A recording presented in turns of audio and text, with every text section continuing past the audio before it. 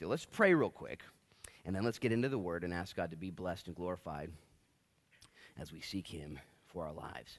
Father, it's in Jesus' name that we thank you for allowing us the great privilege of gathering here in this moment right now, in your Word, to seek it and to know it, and to trust, Lord, that through the preaching of the message, that, Lord, you would choose to save.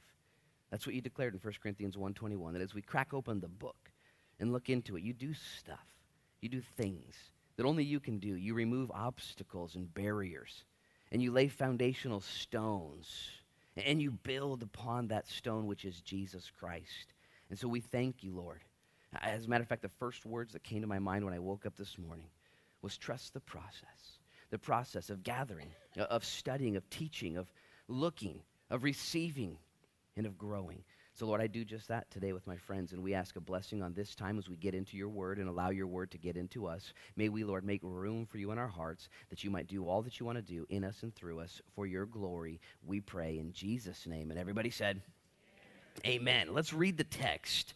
And I'm going to back up just a little bit to where we left off last week, because I want to get a running start on this idea of joy once more. So verse 23 in Luke 10, it says, and then he turned to his disciples and he said privately, Jesus with this intensity, probably a little bit of mist in his eyes. He was rejoicing in the Spirit at that moment. He's so fired up. And he says, guys, come here. Come here. And he brings him in closer. And he says, blessed are the eyes which see the things you see. Now stop right there, eyes up here. I wonder if they looked at each other like, did we just see something? Jesus is, he's having a moment. And they're like, it looks like he's having a moment. He sees something we don't see. And have you ever not seen what somebody else sees? This happens to me as a parent all the time. Okay, you know what I'm saying? I'll be at Fred Meyer's or wherever, and the kids are going crazy and all the rest, and all I see is chaos, okay, and possible sirens in my future, It's like chaos. And then an older person, a seasoned person will come along, and they'll just smile, say, man, take every bit of it. It goes so fast. You're so blessed. And I'm like, what are you talking about? You want these kids? And you just forget. And in the moment, somebody else will say, and have you realized this? There are people right now that envy you. They study you in the way that you're set up, the way that you've lived, the things you've experienced.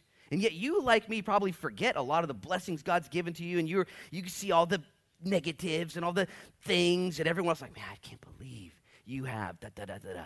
And Jesus has to hit a timeout. He's like, hey, guys, blessed. Speaking specifically of the things that they were experiencing in Jesus in his revelation, in what they were seeing. It's been said before, count your blessings one by one. And when you do so, when you just sit there and think about how blessed you are, and you, like me, have plenty of potholes around you and plenty of wreckage in your rear view mirror, okay, to spoil any party. But if I zoom out a little bit and say, I can't believe it. I can't believe how blessed I am. You name it, especially the spiritual stuff. The things that you and I receive spiritually. I can't believe how kind God has been spiritually to people like me and folks like us. And Jesus here says, blessed, verse 23, he turned to his disciples and said privately, blessed are the eyes which see the things you see. For I tell you that many prophets and kings have desired to see what you see and have not seen it, and to hear what you hear and have not heard it. Verse 25, the story continues, and it says, and behold, a certain lawyer stood up and tested him, saying, teacher, what shall I do to inherit eternal life? It's kind of a really good question, to be honest with you. This is a great golden question. In verse 26, he said to him, Jesus replies, well, what is written in the law? What is your reading of it? Verse 27, so he answered and said, well, you shall love the Lord your God with all your heart, with all your soul, and with all your strength, and with all your mind, and your neighbor as yourself. He quotes out of Deuteronomy 6, what is known as the great Shema. This is the underlying foundation of all Judaic law and life. This is what we do, love God with everything. Fourfold manner of love upward, and then an equal love outward to the people around us. And he nails it. How am I going to get to heaven, he says to Jesus. And Jesus says simply, what does the Bible say? And this guy got it. Right there on the tip of his tongue, he quotes the Shema. Verse 28, interesting reply. And he said to him, you've answered rightly. Do this and you will live. Pretty much the end of the conversation, right? Go ahead and do this. Love God in this fourfold way, upward, body, mind, soul, strength, spirit, everything you got, and your neighbors yourself. Guess what? And you get a free ticket to heaven. The only problem is none of us are doing that. Nobody's able to do that. Not one person has been able to pull off this kind of unadulterated, focused, concentrated love upwards and then to the people around us. Yet Jesus tells this guy, that's it. You got it. You found out the way. For you who are Christians here, by the way, you're probably under the impression that there's only one way to heaven, okay? Through Jesus Christ, by grace that we're saved. You think that's the only way. There's actually two ways, okay? Two ways to get to heaven. That's one, by grace, saved through Jesus Christ. The other way is by never failing and always doing right. I mean, really, that's, I haven't met that person yet. If you're here, we have a position on staff for you. But there ain't nobody doing that. Jesus is brilliant. Okay, this lawyer was brilliant as well. By the way, he's a master of the law, teacher, an educator. He's not a lawyer in the sense of lawyers as we know lawyers, that was practicing law, defense, and prosecution. Nothing like that at all. Okay, this lawyer right here was one who would study the law of God, the spiritual law, interpret it, and apply it, and help others to accomplish it. So when he stands up and says, hey, how do I inherit eternal life? He's either insincere or sincere. We don't quite know. We'll talk about that in a minute. Well, Jesus says, you answered. There you go. Do with that and live. Verse 29, but he, wanting to justify himself, said to Jesus, and who is my neighbor? Stop right there and just zoom in. This guy's heart. He wanted to justify himself. He didn't want to do it wrong. He wanted to make sure he's doing it right. This is what we all do, by the way. I don't want to do it wrong. I want to do it right. I want to justify myself. So he asks Jesus a question. Well, who's my neighbor then? Then Jesus clears his throat. And he answered and said. And he gives this story. Now I'm going to read the story to the end, and then I'm going to go back and start again at verse 23. But as I read this story, it doesn't say that it's a story. It doesn't say that it's a parable. In your heading above, it says a parable of the Good Samaritan. You ever heard of the parable of the Good Samaritan? Most of us have heard it before. It's very popular. Maybe one of the most popular New Testament passages in all of history. But it doesn't say that it's a parable. Jesus just calls it as a story, as if it actually happened.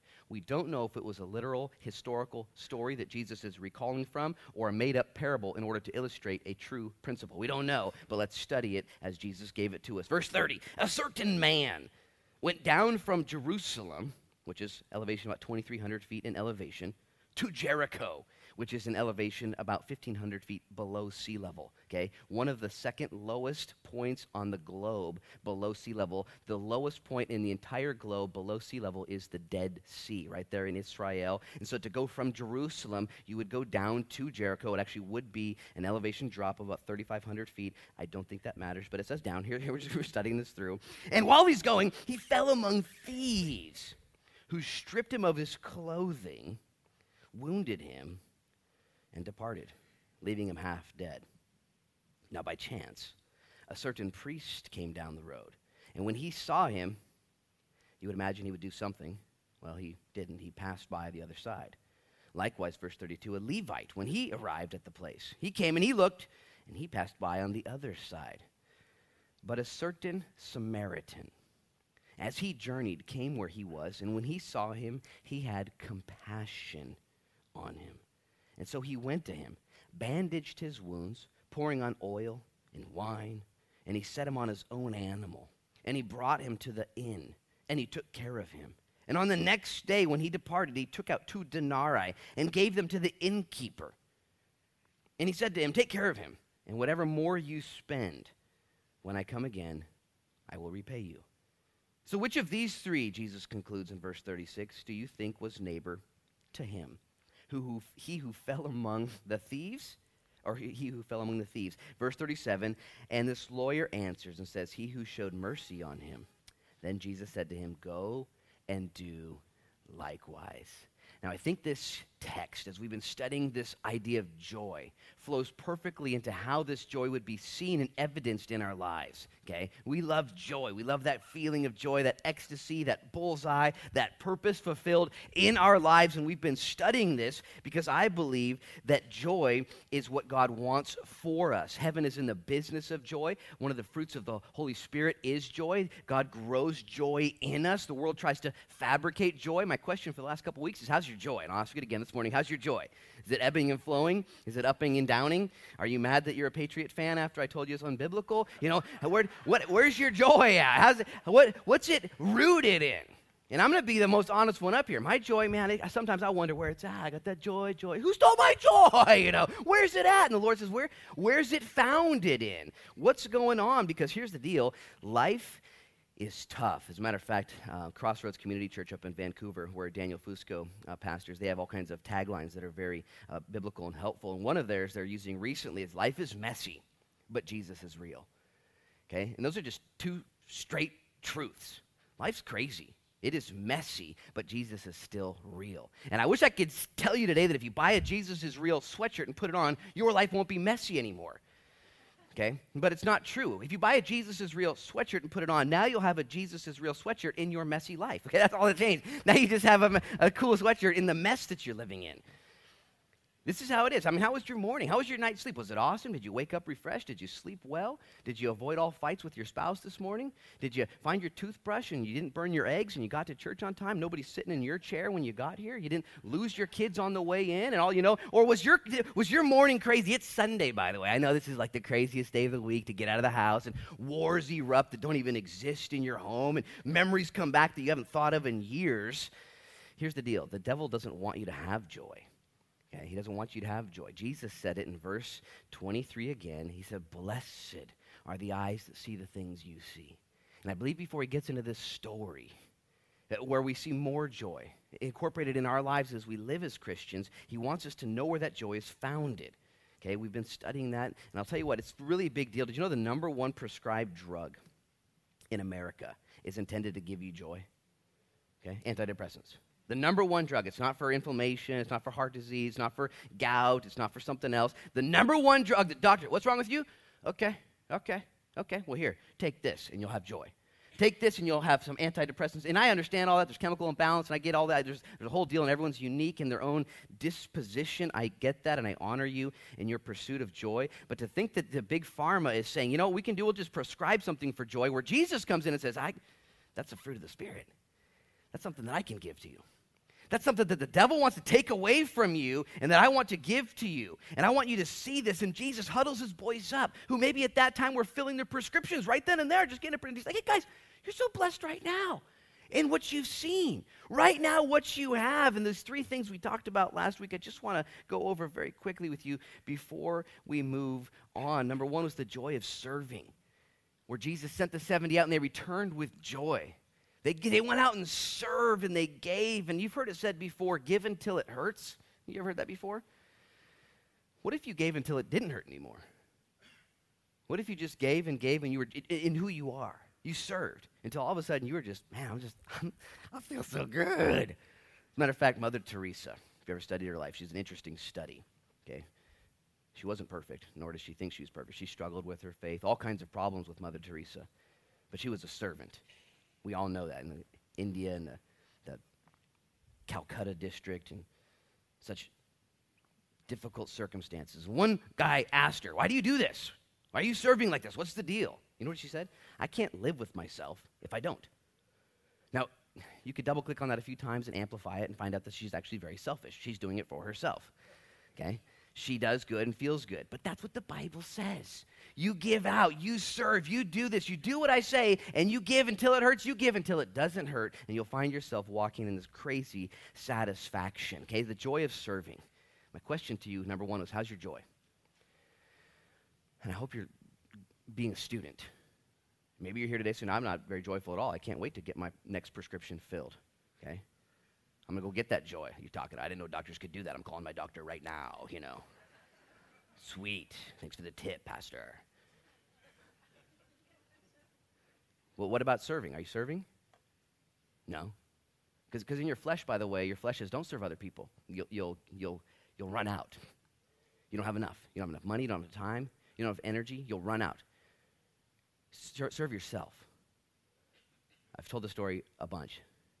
One time I was waiting tables at the Greenleaf restaurant, and it was that time of the night where a waiter would give $3 or $4 to the deli person and $3 or $4 to the line cook and $3 or $4 to the dishwasher, and you tip people out. You give them just $3 or $4. It was all known, $5, $6, maybe, because all the waitresses and waiters would tip everyone, and it would kind of, and one day I said, you know what I'm going to do?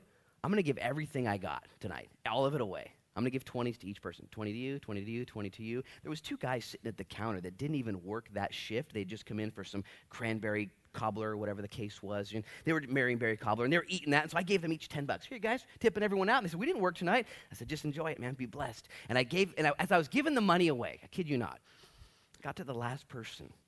And I was so overwhelmed with joy, and water started to ooze out of my eyeballs, and I had to go outside to just escape. What the heck is happening?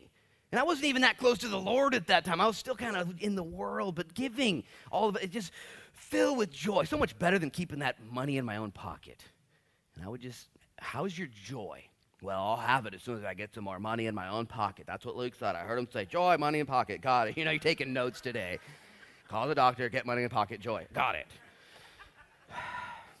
This is what your mind does. This is what my mind does. If I just get that raise, if I just get that stuff, if I just get more for myself, I'll be happier. Jesus says, I love a cheerful giver. And I believe giving of anything, okay, we're not going to take an offering here today. Maybe we should, but we're not going to. I'm kidding. God loves a cheerful giver, and I believe as you give, as you truly give, and trust the Lord to match you, to bless you, like he said in Malachi, to give back. The joy of serving. He also talked about the joy of salvation. He said, don't rejoice in the power you have. Guys, I just want you to get this, but rejoice that your names are written in heaven. How's your joy this morning? Well, I got this. I'm fighting over here, and I got battle over there. Are you going to heaven when you die? It's a pretty big deal. John Miner, the pastor that did my wife and I's wedding almost 17 years ago in Ashland, John Miner would ride his beach cruiser around with his Bible tucked into it and riding around. And one day he rode by the Ashland Christian Fellowship. He was a pastor at Simple Faith Christian Fellowship. And my pastor, Mark Anderson, said, hey, John, how you doing? And as John Miner rode by on his bike, he didn't say I'm doing good or hi, hello. He just yelled out as he drove by, I'm going to heaven! And kept riding down. I go, all right, there you go, And John Miner's kind of crazy, That's what was on his mind. How you doing, John? I'm going to heaven. Are you going to heaven? What? I trip out from time to time. Okay, I turned 40 in May. Okay, May 13th. Don't forget. Anyways, and I always tell myself, what? That's like in all sense, that's halfway there. Like pretty much, give or take. I don't know the future. Like that's good news. Like I'm going. That's good. I'm almost there. I can do this. Why? Because I'm going to heaven. I can maintain this stride or this pace or this difficulty, whatever it is. Life's messy. Hello, I can't tell you it's not going to be messy. It's going to be messy, but Jesus is real. As a matter of fact, Psalm 51 was written by King David in a very dark time of his life. He really made some mistakes. And in Psalm 51, he has a lot of good things to pull from, one of which is, Lord, restore to me the joy of your salvation. Take not your Holy Spirit from me. Restore to me the joy. Interesting concept. Lord, I've lost my joy. In what? In your dollars and days? No. In my salvation. Maybe some of you here today say, yeah, what am I freaking out about? What in the real world is going on?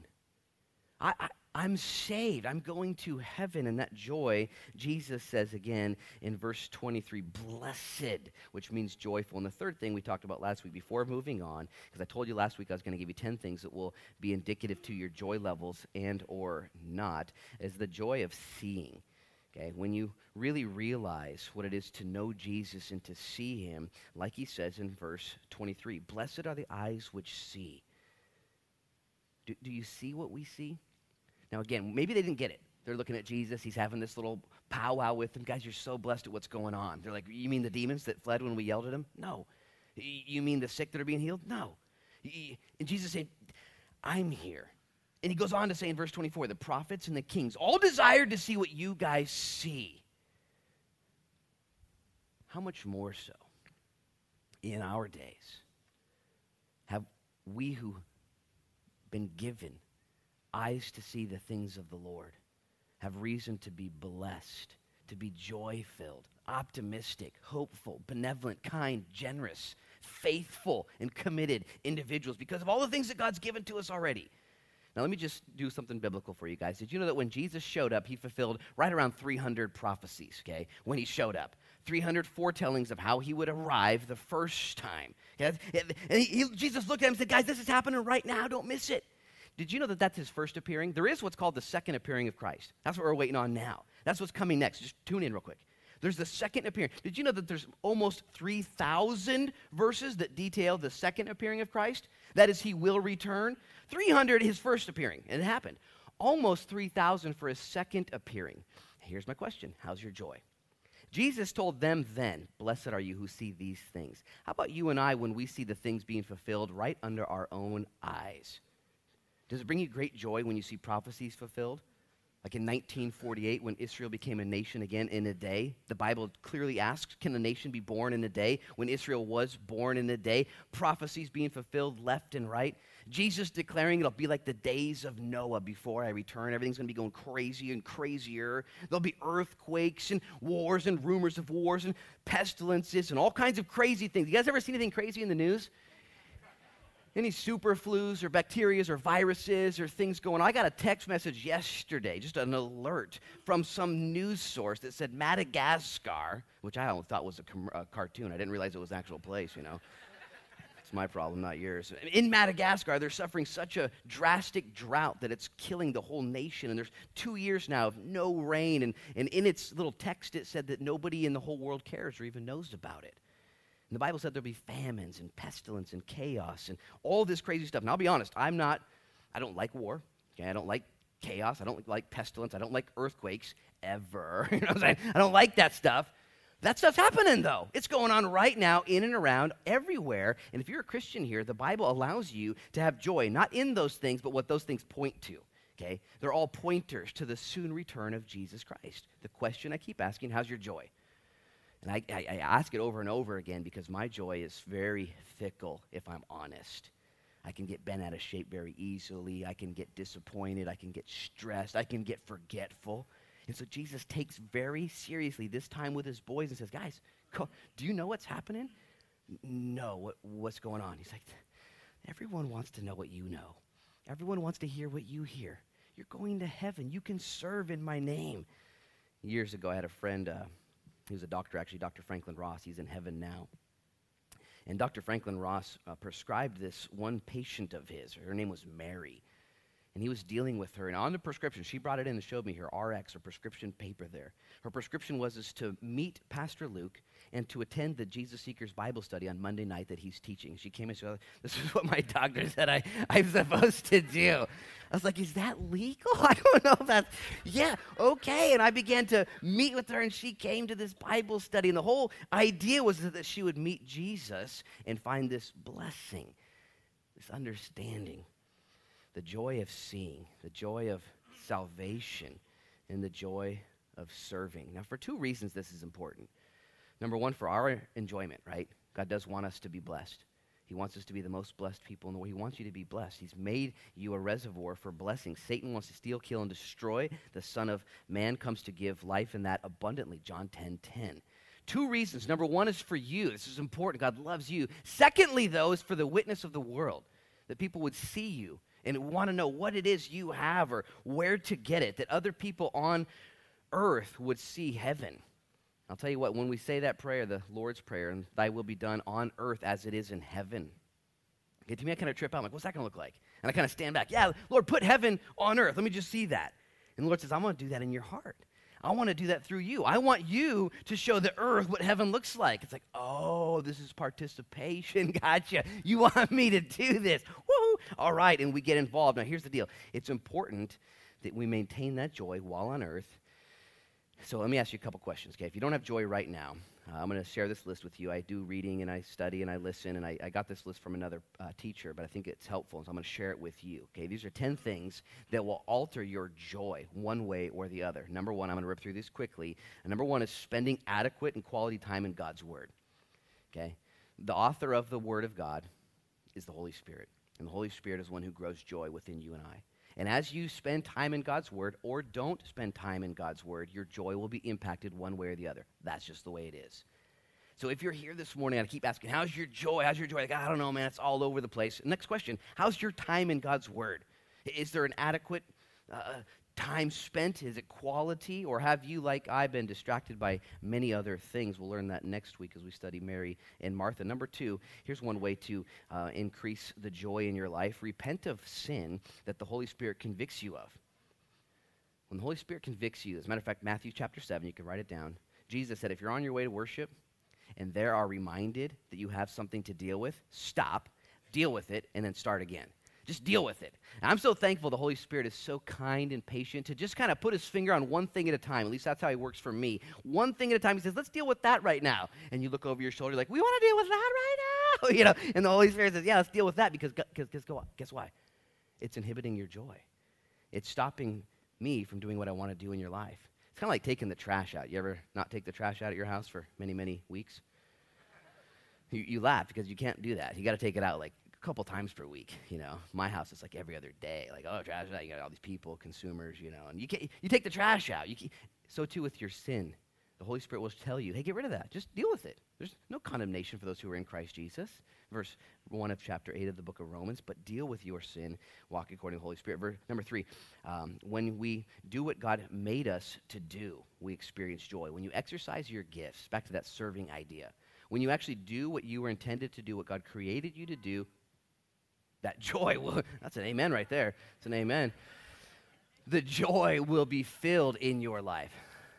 I remember years ago, I was at the Rogue Valley Mall admiring one of those cars that they bring inside the mall. You ever been to the mall before and they bring in a car and you can look at it and stuff and you can touch it and you can't really get in it. And I always thought to myself, you know what, this car looks cool in the mall, but it's not really fulfilling its purpose.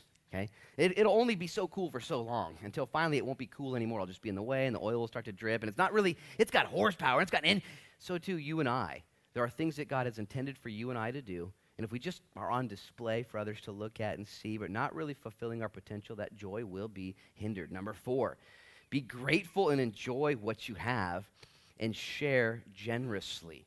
Okay, just take that time to be thankful for everything God's given to you, and I promise you that frown will turn right upside down. Number 5, forgive those who sinned against you and let them go. This is a big one. Each one of us have been offended by somebody, disappointed, some of us worse than others, and I don't mean to make light of any situation here at all, but some of us have real pain, real problems. And yet the Lord says, would you just forgive them? Just do it. Just forgive them. And when you do, the joy will return. The joy will flow again. The Bible actually says something very kind of serious. It says if you don't forgive, you won't receive the forgiveness that I have for you. It's got to flow. I'll forgive you, you forgive others, and it just cleanses. You've all heard it said before that unforgiveness and bitterness is like mixing poison for your enemy because you're mad. And unforgiveness and bitterness is like mixing up that poison and then ingesting it yourself. And it doesn't do anything except pain. Forgive. I would just really pray that somebody today that has an unforgiveness issue would trust the Lord in that process. Lord, I'm going to forgive. Would you do your part? When you forgive somebody, a person who's offended you, it doesn't mean that you have to be their best friend or that things aren't maybe necessarily going to be different moving forward. But forgiveness can be given, and you can give that person or that issue to the Lord. That will increase your joy. Number 6, here's just a simple thing. Take care of yourself. Okay, how's your joy? Take a day off, take some rest, maintain your health, get some exercise, eat well, take a nap. Where's my nap people? Anybody love naps out here? I love a good nap. I feel kind of sinful, but I love a good nap, Joy. That's my joy. Don't steal it from me. Anyways, number 7, remind yourself that joy is only of one of many emotions. Okay, there's other emotions as well. It's okay to experience the spectrum of emotions. Number 8, rejoice in the joy of others. This is, by the way, not something we celebrate here in America, to be stoked for other people's fortune and blessing. As a matter of fact, 2 weeks ago, I was on Facebook, and I was going through there, and Calvary Chapel Corvallis was having a meeting, a live meeting where they'd been praying and fasting all week. And as I saw it, there was a live, and they were there, and they were worshiping, and my first thought was just keep scrolling through. It's a live, just over the hill, Calvary Chapel Corvallis. And in my flesh, I was thinking, that's cool, good for them, good job. And then I began to think, wait a minute, they've been praying and fasting for a week, and they're worshiping right now. How cool is that? And I scrolled back a little bit. And I began to there on my couch intercede for their meeting and to pray and rejoice and say, Lord, would you just blow their mind tonight? Would you reward them? Would you be their joy? And I began to experience the joy of their success and their spirituality and their pursuit of God. I didn't fast very well that week at all, They did, and just to enjoy other people. But we, in our flesh, tend to see somebody else win the lottery or get blessed or get, a new car, or their grass is green and yours is the opposite of green, and we get mad. Wouldn't it be, your joy will be indicative of your happiness for others. 2 more, and we're going to move on, okay? Do what's right, even if it doesn't feel right. Read, pray, fellowship, love, sing. Do what's right, and the joy will be yours. I always say that if you do the motion, God will create the emotion. And lastly, don't be afraid just to have fun, okay? Make things fun. Have a good time. Set time aside to have fun in life, because God is not super mad. He's actually super happy, and you can redeem our days for his glory. Okay, that being said, I wanted to wrap up our kind of joy idea, but moving along, look at verse 25. It says, and behold, a certain lawyer stood up and tested him, saying, Teacher, what shall I do to inherit eternal life? And he said to him, what is written in the law? What is your reading of it? Now, again, we don't know necessarily if this guy was sincere or insincere. I would say this, though. The answer to the question for insincere people or sincere people is going to be found in the Bible. Jesus just puts that right back. He said, what's the Bible say? What's the Bible say? And I love it when people have sincere questions about God. I will meet with you for hours at length if you have sincere questions about God. I've been doing this my whole entire ministry, meeting with people. I have also, on accident, met with insincere people who just want to debate, who just want to fight. Here's the answer for both camps, though. Get in the book. What's the Bible say? Psalm 34:8 says this, Oh, taste and see that the Lord is good, and blessed is the man who trusts in him. Did you know that the Lord's not afraid to be tasted and seen and tested? That if you just test the Lord and just look for the answers, whether you're insincere or sincere, if you look for the answers, I can just sit back and just watch this whole thing unfold, and you're going to be blessed. It's like a Costco sample. You ever been to Costco before? The only samples they're given at Costco you don't want to try are the Tide Pods, okay? You seen those before? Like, don't do those. But the food ones, you get that, and you're like, hey, where's this? Where is this? Oh, it's right behind me. They're not going to give away junk there on this. And so too the Lord says, hey, test me out. This guy, this lawyer, tests the Lord. And again, he's not a practitioner of law like we have in our day. Yeah, it's happening. He instead is one who studied the Levitical law or the rabbinical law and would put application and understanding for the people. So it could be that he's very sincere in his question for what the Lord would have as he gives this answer. And I'll tell you what, again, I've met with people who want to know, and as you open up the Word, God will show you exactly what it is that you should do. The real dilemma, though, for you and I, isn't necessarily what does the Bible say for Christians here. The real dilemma is, do we want to do what it says? This guy asked this question, and he knows the answer like that. It's as if Jesus knew. How many of you guys here right now struggle with doing the right thing, not because you don't know if it's the right thing, but because of your rebellious spirit? You don't know if you want to do it. Don't raise your hand. It'll be embarrassing. But, and whenever I talk to people or counsel with a couple or a person, usually what counseling is, by the way, the majority of good counseling is just listening. Okay, listening to this person process. And most people, not all, but most people that I counsel or meet with already actually know what to do in their marriage. They know what to do with their finances. They know what to do in their life. They know what to do, just like this guy knew what to do. The big problem is our inability to do it, or really our unwillingness to say, yeah, it's that simple. So Jesus here asks this guy, what does the law say? What's written in the law? And he's, again, a lawyer, not like our lawyers are, which, by the way, what's the difference between a lawyer and a liar? Spelling.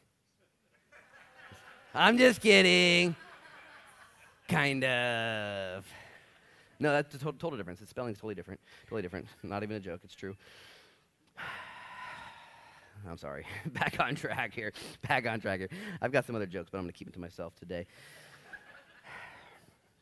Look at what he says in verse 27. So he answered and said, you shall love the Lord your God with all your heart, with all your soul, and with all your strength, and with all your mind, and your neighbor as yourself. Okay, quoting out of Deuteronomy chapter 6. This guy probably, by the way, had a phylactery on his head, okay, which would be this leather strapping on his head would be a box, and inside that box would be a portion of the Torah. The Shema would be written in there, other life verses from the Judaic law. And these guys would have the word written on their hearts and on their minds, and they would have prayer bands on their arms in order to fulfill this. And so Jesus knows this guy spiritually. He's like, well, you got the Bible written there on that cool little box right on your head. And in Jesus' days, the boxes were getting bigger and bigger, and sometimes they'd even be dragging their box behind them, and it got out of control. And this guy knows what he's supposed to do. And so Jesus says to him, verse 28, you've answered rightly. Do this, and you'll live. This is actually a really good verse. Love the Lord your God with all your heart, soul, mind, and strength, and your neighbor as yourself. It's one of those verses you would see on the mantle of your fireplace. Like, there it is, The verse we leave out is, this do, and you shall live, because each and every one of us struggle so much to actually do this. And this is where I believe the wheels would fall off the cart, and we find ourselves in so much trouble. And Jesus is helping this guy to understand the heart of the law, not just the letter of the law. See, here's the problem. Each one of us here today are more concerned with the letter of the law than the heart of the law. We actually wake up every day, I want to do it right. I mean, most of us want to do it right. That's why you guys are at the 9 a.m. service. You guys are doing it right. You're showing up. I want to do it right. But I don't want to do it wrong, so Lord, show me where the line is. This guy wanted to justify himself, asks this question. Look at verse 29. But he wanted to justify himself, said to Jesus, and who's my neighbor? I just want you to understand this question, because it sounds like, maybe an intellectual question. Jesus says, cool, you got the verses. Good, go do it. And he says, well, I don't want to do it wrong. Well, it says to love your neighbor as yourself. Yeah, but I don't want to love the wrong neighbor. And Jesus will look at him like, what'd you say? Well, who's my neighbor? I don't want to accidentally be nice to the wrong person, is what he's saying. And so Jesus tells him this crazy story about the Good Samaritan. And Jesus is so kind to this guy, but he, like you and me, want to know where the line is. Where's the line? Where's the line so I do it right, so I don't do it wrong? How do I make sure that I stay in bounds and don't go out of bounds? It's a very legalistic approach. As a matter of fact, when he says, how can I interpret or inherit eternal life? It's all about what he can do. And so Jesus zooms out in order to help him see the heart of the law, not just the letter of the law. And I think Jesus was having fun with this guy. You want to go to heaven? Sweet. We'll just do this little verse and you're in like Flint. It's not that big of a deal, and you'll be fine. So the guy panics a little bit, trying to justify himself. Who's my neighbor? And this is what we do, too. We justify ourselves. We have all kinds of reasons why we can't love everybody, or why we don't need to love everybody, or why we only love the people we do love. And everybody is like this lawyer in justifying ourselves. This is what we do. I'm a good person. I'm not that bad, and I don't do what I used to do, and I'm sure better than them, and I'm better than you want me to love my neighbor? I'm better than my neighbor. Have you seen my neighbor? And there's all these things. I love taking people through a quick good person test. Everyone that I've met, are you a good person? Yeah, I'm a pretty good person. I say, cool. Have you ever lied before? They said, well, yeah, everyone's lied. I said, okay, so you're a liar, so now I can't even trust you. You said you're a good person. I don't know if I should trust you now, And immediately we begin to find out, I've got some things going against me, and the list goes on with that good person test. And we have all kinds of ways to justify. I'm an American, I'm a Republican, or I recycle, or I used to recycle, or whatever the case is. And we can't justify ourselves, even though we do need to be justified. As a matter of fact, the hardest people to witness to, if you've ever tried to share your faith, are with people who justify themselves. People who don't know that they need a Savior. Well, I'm not doing that bad, okay? You guys are watching the Super Bowl today? Not me. I'm super spiritual. Or whatever the case. I don't do that. And they have these reasons for being justified, and here's the deal. You have to come to the end of yourself. You have to realize that you need to be saved, that you can't do the Shema. You can't fulfill the phylactery. I got a big Bible on my head. Cool. Is the Bible in your heart? I didn't know that mattered. And so too, you and I who are Christians, the Lord wants to liberate you from this legalism that you walk in. Because if you're trying to do it right, you're not going to. And you're going to be an offense to the Lord. But if you're trying to be compassionate and merciful and like Jesus, not only will that help you do it right, but you'll be pleasing to the Lord. As I was studying this through, I'm thinking, Lord, what is this really all about? How does this look in my life? Because I'm like the rest of you guys. I don't want to do wrong. I do want to do right. I'm trying my best. Every day I read the book. I'm trying to figure out where the rules are, what the thing is, and what's wrong. Holy Spirit, search my heart. See if there be any wicked way in me and lead me in the way everlasting. Do that in Jesus' name. And yet the Lord looks at me and says, hey, are you loving your neighbor? Well, you mean my, neighbors next to me? Yes. In my cul-de-sac, I care for my neighbor. And I start to justify. Who's my neighbor? And Jesus gives this story. And I don't know if you want to believe it really happened or if it's just a story. Let's read it through, though, and study it, make some observations. Verse 30. Then Jesus answered and said, a certain man went down from Jerusalem to Jericho, and he fell among thieves, who stripped him of his clothing, wounded him, and departed, leaving him half dead. Now, let me just make a couple side observations. If this is a real story, this guy's a total idiot that did this, just so you guys know. You would never travel from Jerusalem to Jericho by yourself. You just wouldn't do it. History tells us that this road was known as the Red Road or the Blood Road or the Bloody Road. This was a dangerous stretch of geography. No one would ever go this route from Jerusalem to Jericho alone. Whether it happened or not, or Jesus is giving this illustration, let's just say it's a story. Let's say Jesus is making stuff up, and he tells the people, there was a guy who went from Jerusalem to Jericho by himself. Everyone looks around. What an idiot, man. Because Jesus is trying to show, guess who needs love? Idiots. Okay? People who have done this to themselves. People who've gotten out of balance, out of bounds, who've ruined their lives. How many times have you been asked by the Holy Spirit to give some love to somebody, but you look at them, you're like, I don't know, kind of an idiot. They deserve this. If they wouldn't have made those bad decisions in high school, if they wouldn't have given themselves over to the world, and you're like me, these thoughts go through your mind. Well, I can't give that guy a buck. He doesn't deserve it. But Jesus is telling this story in order that instead of being so concerned with being right and wrong, we would be more concerned with being compassionate. Well, I don't want to be too compassionate, is our problem. I don't want to give too much. Who's my neighbor, Lord? I want to make sure I know what I'm doing here. And Jesus tells this story of this guy who got himself into trouble. This was his fault for doing this. So for all of you legalist, super self-righteous people, like myself, when you look at somebody who needs help, you say, well, Jesus would share this story with you. Look at verse 31, 32. Here's where we find ourselves in the story. Now, by chance, a certain priest came down the road, and when he saw him, he passed on the other side. Likewise, a Levite, when he arrived at the place, came and looked, and he passed on the other side. This Levite and this priest both represent what I would call the civil, social, and the religious, spiritual sects of life. Okay, the civil, social, that is the government, the people that are supposed to be helping, the first responders, everyone in charge, the schools and all the county organizations, all of them, and they come along and they can't help this guy in this story. And then comes the spiritual people, the Levites, those dedicated to serving God and serving his name. And if you were in that sect, you would see this guy, and both have an opportunity to do something. According to this story, though, this guy's an idiot. There's nothing I can do. He's half dead, and they both go on the other side. Jesus, now the story gets even crazier. Verse 33, but a certain Samaritan, as he journeyed, came where he was, and when he saw him, he had compassion. You guys know this, that the Samaritans were at odds with the Jews and the Jews with the Samaritans. They weren't friends. For Jesus to make the Samaritan the hero of the story would get their attention, would make them mock, would make them angry. Because they're the Levites, they're the priests, they're the people, the Spirit. They're the ones with the Shema. I got the Bible on my forehead. How close am I to heaven? Jesus says, just do it. Just do what it says. Don't just worry about don't worry about having it on your forehead. That's pretty cool. It's pretty cool how you got the Bible on your forehead there. Never thought of that. You guys must have made that up yourself. Are you doing it? Well, what do you mean doing it?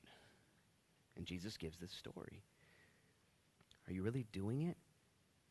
This Samaritan comes along.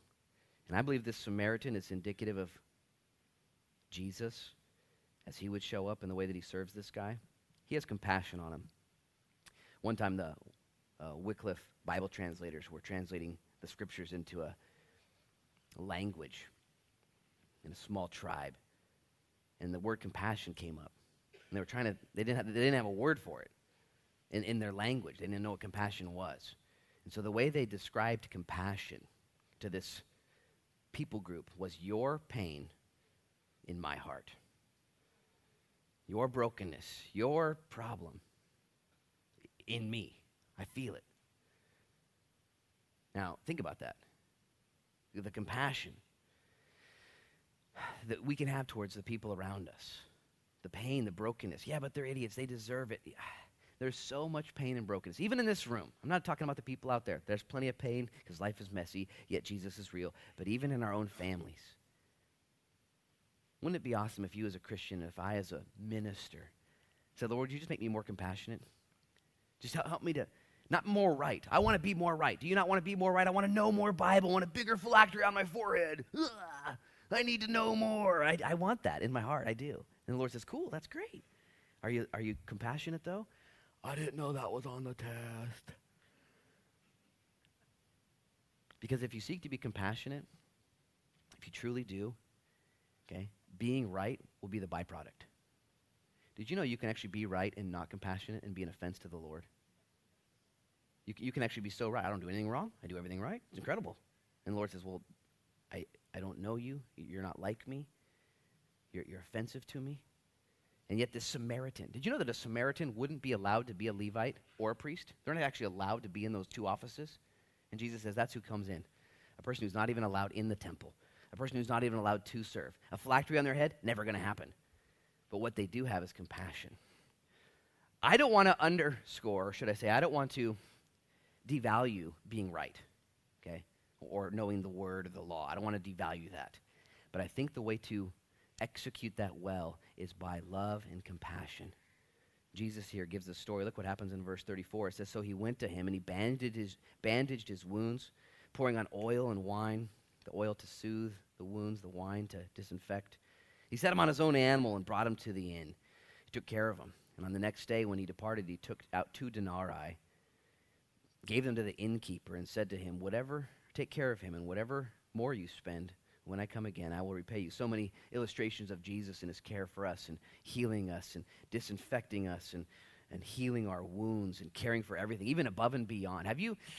Don't raise your hand, but have you cost more for the Lord than you thought you would originally cost because of your sins and actions? I know I have. I gave my life to the Lord. Here I am, and I've cost more. And Jesus says, whatever it takes, whatever it costs, take it out of my paycheck, and I will make sure that this guy gets taken care of. Jesus, verse 36 says, so which of these 3 do you think was neighbor to him who fell among the thieves? And he said, he who showed mercy on him. And then Jesus said, go and do likewise. Now again, I really believe the Lord wants our joy to be full in serving, in knowing that we're saved, in seeing what we see and rejoicing in it. But in the outpouring and the outflowing of how this looks in our lives, because if we're not careful as Christians, we too won't put phylacteries, that is, Bibles on our forehead and do that. We would never do that. But we will be more concerned of what we do and don't do according to our own law that we've made. We'll be more concerned if I'm doing it right. And you'll be a sin sniffer and a rule keeper in your own home and in your own life, in your own mirror in your bathroom. Am I doing it right? And the Lord says, I don't know. Do you have compassion on people? Do you love your neighbor?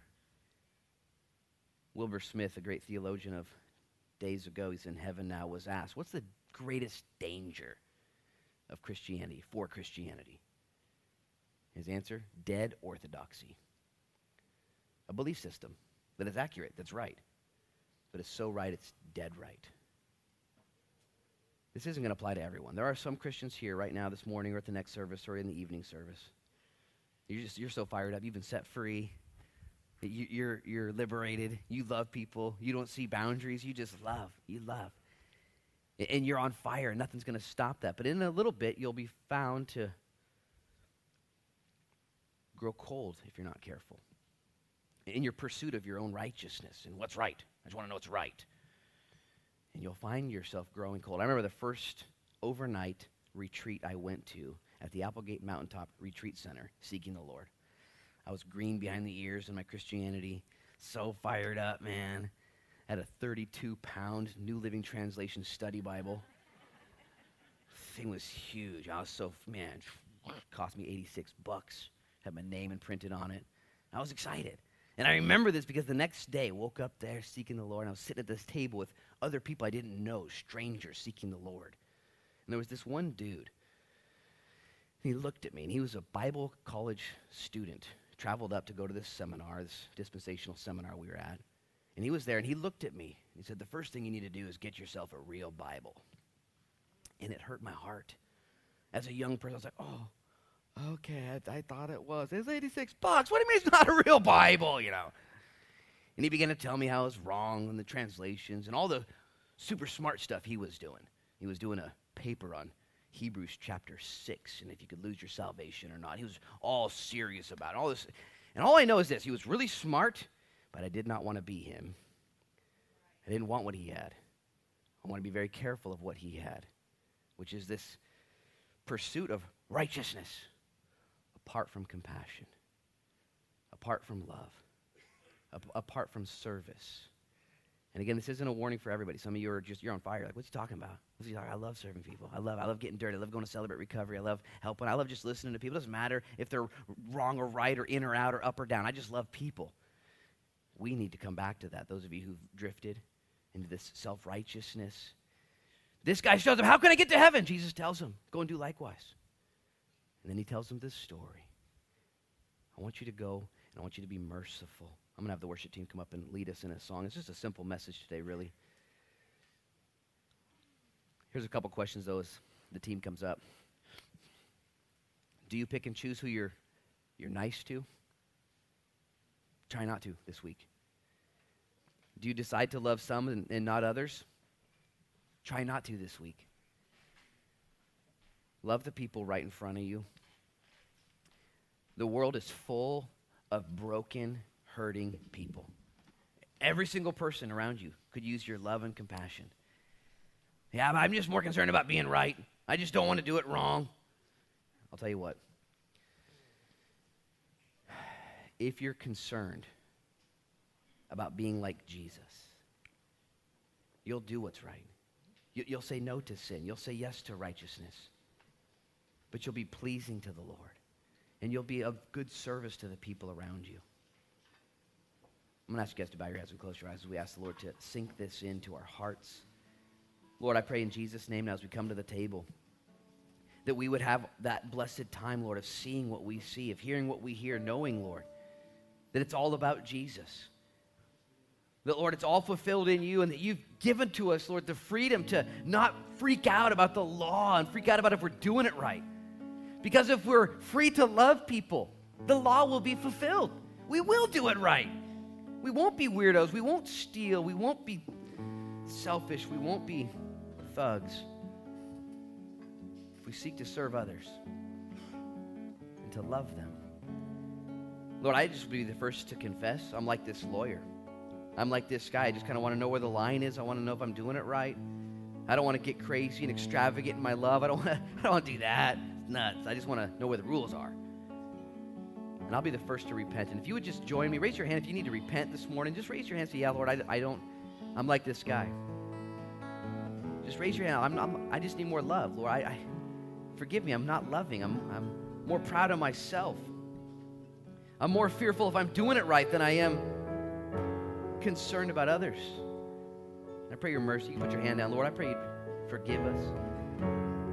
Help us to respond, Lord, in love. Just to test you in this, to test you in it, to see if it's true. See if that's all that matters, to be more loving to our spouses and more loving to our kids, more loving to our neighbors. Oh, but they don't deserve it. No, they don't. No, they don't. But nor did I. For God so loved the world that he gave his only begotten Son, that whosoever would believe in him would not perish but have everlasting life. That you died for us, Lord, while we were yet sinners. And we ask, Lord, a blessing on us as we both receive that and then reciprocate that to the world around us. We do so, Lord, as we come to the table even now, rejoicing in what you've done, the death, burial, and resurrection of Jesus Christ. We remember, Lord, your death and proclaim your return until you come back again. In Jesus' name we pray. Amen.